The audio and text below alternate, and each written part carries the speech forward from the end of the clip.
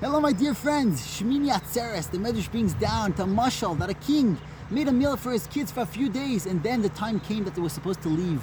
And the Medrash says, the king told his kids, please, koshe olai pridaschem. It's hard for me the fact that we're going to be separated. Stay one more day with me. It does not say koshe olai pridaseinu, the fact that we're going to be separated. It says koshe olai pridaschem, the fact that you're going to be separated. We just went through a Yom Kippur, a day that we forgive each other. Sukkot was a time of shalom. We all sukkah shalom.